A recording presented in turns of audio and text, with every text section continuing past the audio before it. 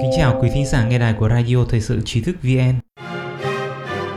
Hôm nay chúng ta cùng đến với bài viết của Xuân Thành. Ngoại trưởng Pompeo, Trung Quốc khó đối phó hơn Liên Xô. Ngoại trưởng Mỹ Mike Pompeo đang có mặt tại Cộng hòa Séc hôm thứ Tư, 12 tháng 8, cho biết sức mạnh kinh tế toàn cầu của Trung Quốc làm cho quốc gia cộng sản này, theo một vài cách nào đó, trở thành một đối thủ khó đối phó hơn Liên Xô trong chiến tranh lạnh. Ông Pompeo đã kêu gọi các quốc gia châu Âu hãy cùng tập hợp chống lại Đảng Cộng sản Trung Quốc. Ngoại trưởng Mỹ nhấn mạnh rằng Đảng Cộng sản Trung Quốc đang sử dụng đòn bẩy sức mạnh kinh tế của nó để gây ảnh hưởng khắp thế giới. Theo Reuters, trong bài phát biểu trước Thượng viện Czech, ông Pompeo cho hay những gì đang diễn ra hiện nay không phải là chiến tranh lạnh 2.0. Thách thức của việc phản kháng mối đe dọa do Đảng Cộng sản Trung Quốc đặt ra, theo một vài cách nào đó, là khó khăn hơn nhiều. Đảng Cộng sản Trung Quốc đã xâm nhập sâu, đan xen vào nền kinh tế, chính trị và xã hội của chúng ta theo những cách thức mà Liên Xô chưa bao giờ làm được, ông Pompeo nói. Thuật ngữ chiến tranh lạnh 2.0 bắt đầu xuất hiện sau khi đại sứ Trung Quốc tại London tháng trước lên tiếng cảnh báo rằng Mỹ đang lựa chọn một cuộc chiến với Trung Quốc trước thềm cuộc bầu cử Tổng thống Mỹ vào tháng 11. Mối quan hệ Mỹ-Trung đã xấu đi nhanh chóng trong năm nay về hàng loạt các vấn đề, bao gồm cách Bắc Kinh xử lý đại dịch virus corona, nhà sản xuất thiết bị viễn thông Trung Quốc Huawei, các yêu sách lãnh thổ của Trung Quốc tại Biển Đông, Bắc Kinh bóp nghẹt tự do, dân chủ tại Hồng Kông, cùng nhiều vấn đề gai góc khác. Chuyến công du Cộng hòa Séc của ông Pompeo lần này là điểm dừng chân đầu tiên của Ngoại trưởng Mỹ trong hành trình khắp khu vực để thảo luận với các quốc gia châu Âu về an ninh mạng trực tuyến và an ninh năng lượng. Ông Pompeo đã nhân dịp này để dấy lên ảnh hưởng của Nga và Trung Quốc, đồng thời tán dương các quan chức Cộng hòa Séc đã nỗ lực thách thức Bắc Kinh trong năm qua.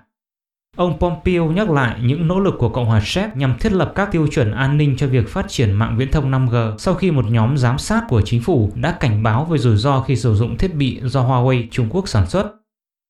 Trong tháng 5, Ngoại trưởng Pompeo và Thủ tướng Czech Andrej Babiš đã ký một tuyên bố về an ninh 5G, nhưng sau đó quốc gia Trung Âu này đã không đưa ra quyết định dứt khoát trong việc cấm công nghệ Huawei.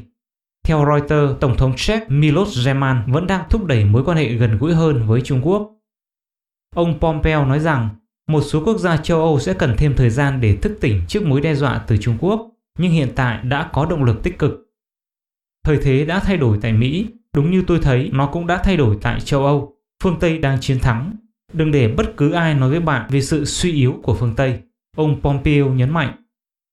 Chúng ta có bổn phận phải nói rõ ràng và thẳng thắn với nhân dân ta, và không chút sợ hãi chúng ta phải đương đầu với những vấn đề phức tạp và phải làm thế cùng nhau, ông Pompeo nói. Những phát biểu nêu trên của Ngoại trưởng Pompeo là đồng điệu với đánh giá của hai cựu quan chức Bộ Quốc phòng Mỹ từ hơn một năm trước. Theo Business Insider, trong một bản báo cáo nghiên cứu chiến lược công bố vào năm ngoái, ông Robert Work, cựu Thứ trưởng Bộ Quốc phòng Mỹ và đồng nghiệp của ông tại Bộ Quốc phòng, ông Gray Grant đã lập luận rằng Trung Quốc có đủ cả ý chí và năng lực để sử dụng sức mạnh kinh tế và công nghệ tiên tiến nhằm gây tổn hại cho Mỹ, những điều mà Liên Xô trước đây đã không thể làm được. Liên Xô chưa bao giờ có thể cân bằng, lại càng không thể vượt qua được ưu thế công nghệ vượt trội của Mỹ. Song điều này có thể là không đúng với Trung Quốc, báo cáo của hai ông Robert Work và Gray Grant cho hay. Hai cựu quan chức Bộ Quốc phòng Mỹ nhận định rằng Washington chưa từng phải đối mặt với một đối thủ nào có GDP chiếm hơn 40% GDP của Mỹ trong hơn một thế kỷ qua. Nhưng hiện nay, GDP của Trung Quốc là bằng khoảng 63% GDP của Mỹ, và Trung Quốc đặt mục tiêu trở thành nền kinh tế lớn nhất thế giới trong vòng một thập kỷ tới hoặc lâu hơn một chút.